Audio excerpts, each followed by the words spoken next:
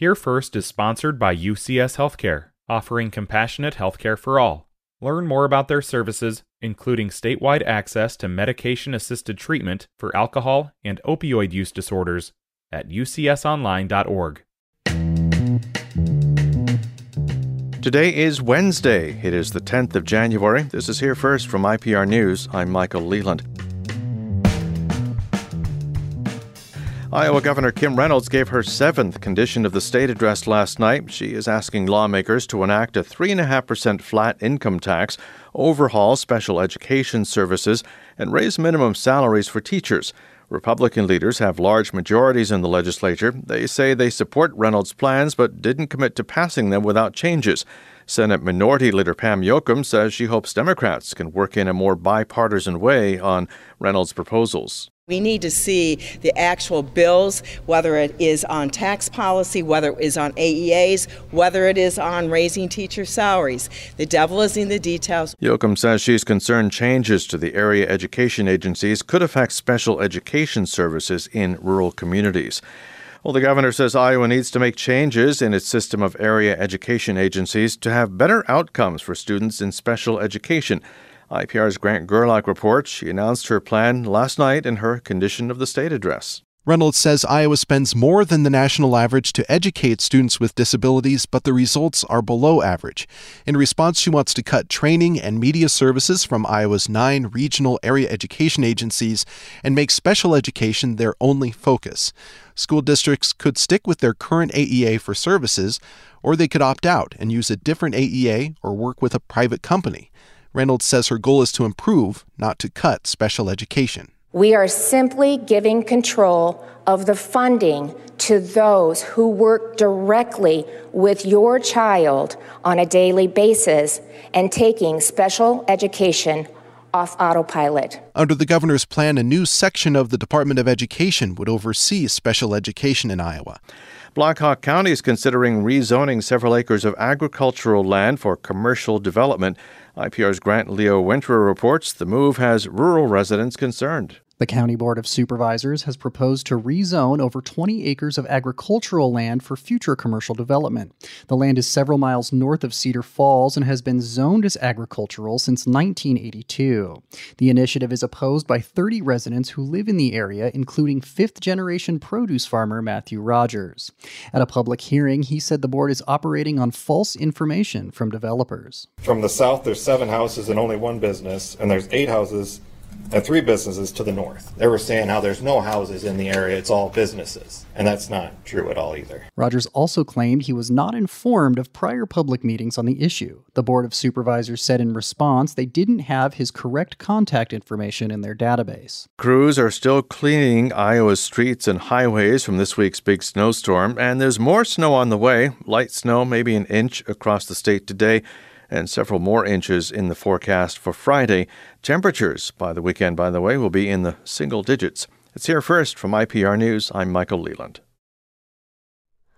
Hi, it's Terry Gross, the host of Fresh Air. We bring you in-depth, long-form interviews with actors, directors, musicians, authors, journalists, and more. Listen to our Peabody Award-winning Fresh Air podcast from WHYY and NPR. Iowa Governor Kim Reynolds gave her 7th Condition of the State address last night. She's asking lawmakers to enact a 3.5% flat income tax, overhaul special education services, and raise minimum salaries for teachers. IPR's Katarina Sestaric has more. Reynolds started her speech talking about last week's shooting at Perry High School that killed an 11-year-old boy and wounded 7 others. She highlighted how the Perry High School principal, who's still hospitalized with multiple gunshot wounds, risked his life to protect students. She also thanked law enforcement officers who immediately entered the school. This is who Iowans are and what we do. Whether in person or in spirit, Iowans showed up that day in Perry and will be there every day through their recovery.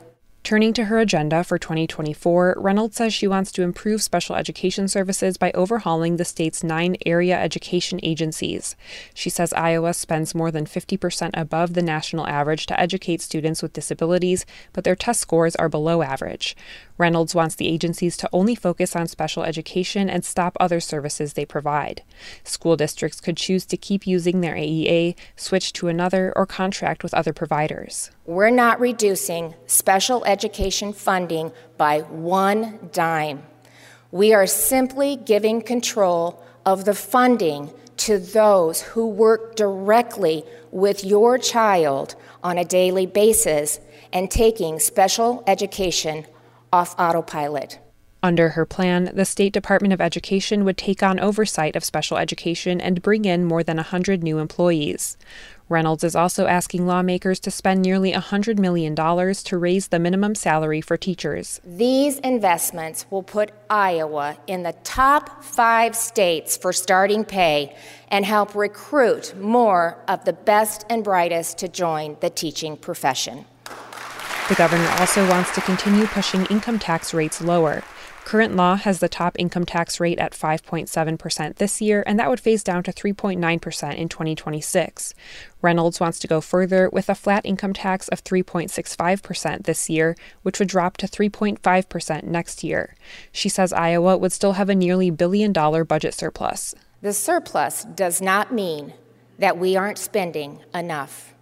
It means we're still taking too much of Iowa's hard-earned money.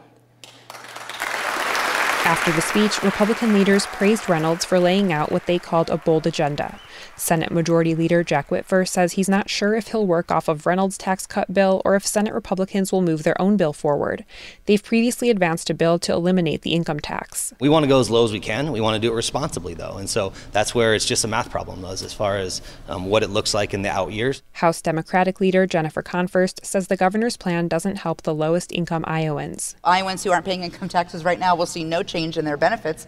500,000 Iowans are left behind with this plan. House Speaker Pat Grassley says he likes Reynolds' tax cut proposal and calls it very reasonable.